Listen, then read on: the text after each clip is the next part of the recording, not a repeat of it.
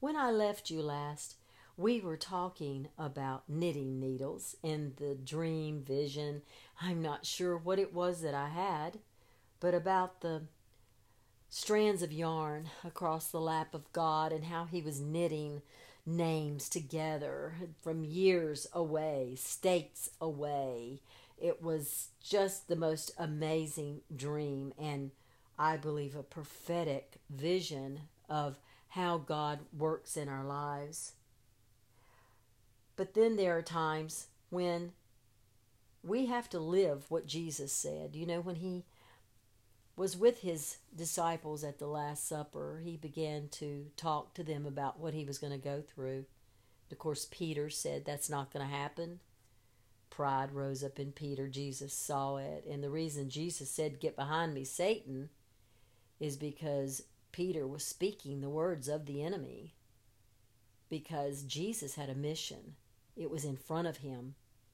And for the joy set before Him, He endured the cross, the Bible says. He was joyful to go and die for us. He was joyful to go and obey the Father and please His Father. That touches me so much in the Bible, that Jesus wanted to be obedient. Isn't that the way our lives should be? That we want to be obedient to the Father, that we want to do everything that He has called us to do. Some people buy into the enemy's lies, and they will be obstacles in our way. But it's not any news to us, because Jesus told His disciples, they will hate you because they hated me first. Our command is to love. Our command is to pray for those who hate us. Our command is to be good to those who persecute us.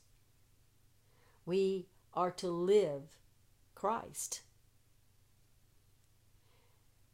The Christian, the kingdom, is upside down from the world system. The world's way of looking at things isn't anything compared to the way that the Christian looks at things. And we will always have enemies, because Jesus said we would. But Jesus left us with so much. When He ascended into heaven, the angels stood there and said, "Why are you gazing? I mean, he's going to come back again." We have to make sure that we don't let the enemy send people in our lives that give us a name other than the name that God, Jesus, the Holy Spirit has told us that we are. As I was looking through the Bible, it says, God tells me in Jeremiah 29, He has already written plans for us. In Isaiah 49, He says that you are engraved on the palm of His hand. In Ephesians 2, He tells us that we are His handiwork. In Psalms 139, He says you are fearfully and wonderfully made. In Luke 12, He says that He knows the number of hairs on our head. And we're losing and gaining those every day. Yet He knows. He knows us that well. In 1 John, He showed His love for us by sending His Son. In Zephaniah, it says that He sings over us. When you're sleeping, when I'm sleeping, when I don't even know it during the day, there's a song being sung in heaven over me, over you.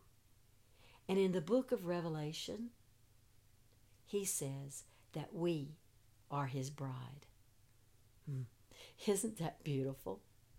Why would I ever worry? Why would I ever fret?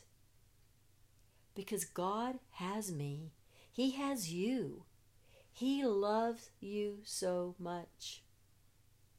He is a good, good Father. I hope that these messages have touched your heart. I hope that they have embedded themselves deep into the bone marrow of your body, where new cells are made. I pray that these teachings have given you a new mindset as to the love that God has for you. I pray that these teachings you will send on off to other people so that they can be blessed, so that they can take what we have taken from this. We have been encouraged. We have been equipped.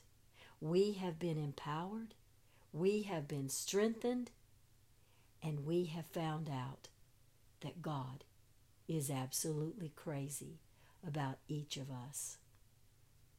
I am Linda Killian. I am a teaching pastor at New Covenant Christian Church in Wilkesboro, North Carolina, and I want to thank you for the honor of having a podcast that you would tune into. May God bless you today and every day. Amen.